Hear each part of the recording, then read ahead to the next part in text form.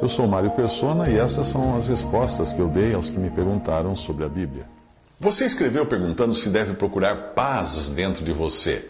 Enquanto todas as religiões e filosofias humanas mandam que o homem procure conhecer-se a si mesmo e procurar uma tal de paz interior, a Bíblia deixa muito claro que não tem nada de paz e de bom dentro do homem. Não.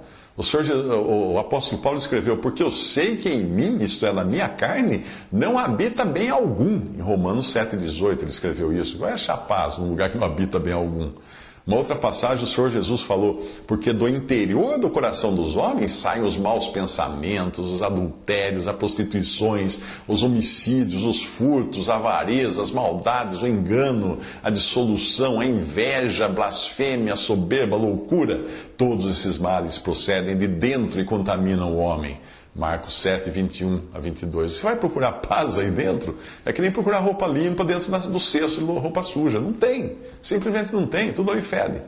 Portanto, se eu olhar para dentro de mim, eu só vou encontrar miséria, eu só vou encontrar tristeza. Mas se eu olhar para Cristo, aí eu vou encontrar tudo o que eu preciso. E Cristo está onde? No céu hoje, sentado à destra de Deus Pai, à destra da majestade.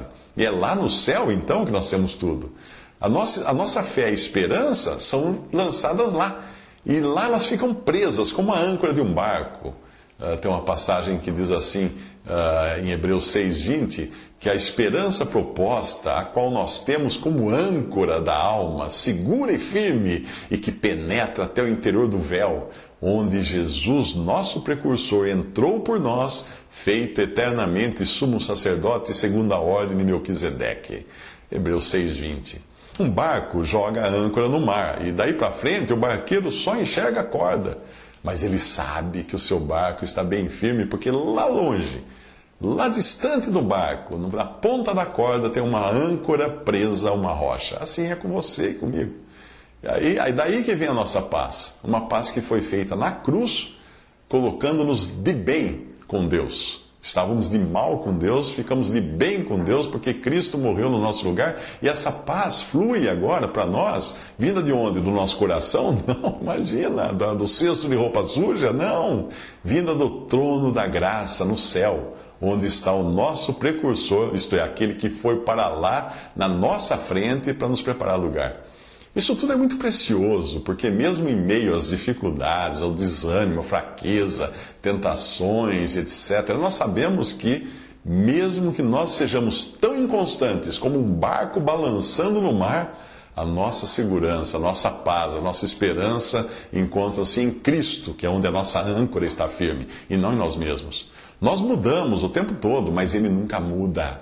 E é por essa razão que a nossa salvação está firme. E este é o assunto da sua segunda pergunta.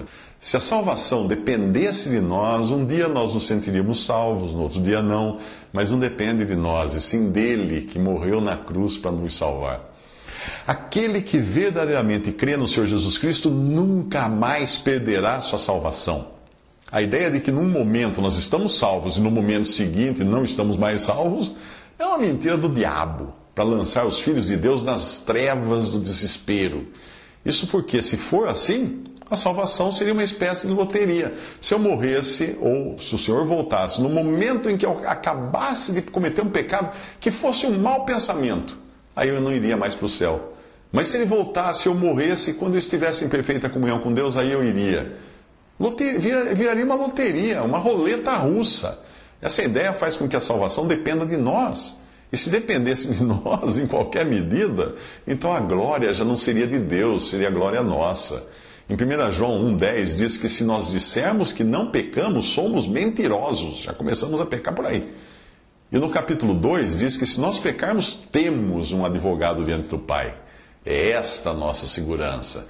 Se eu cometo algum pecado, Satanás irá logo me acusar diante de Deus, mas Cristo já está lá. Já chegou primeiro para me defender. E o Espírito Santo irá se entristecer e me levar a confessar o meu pecado.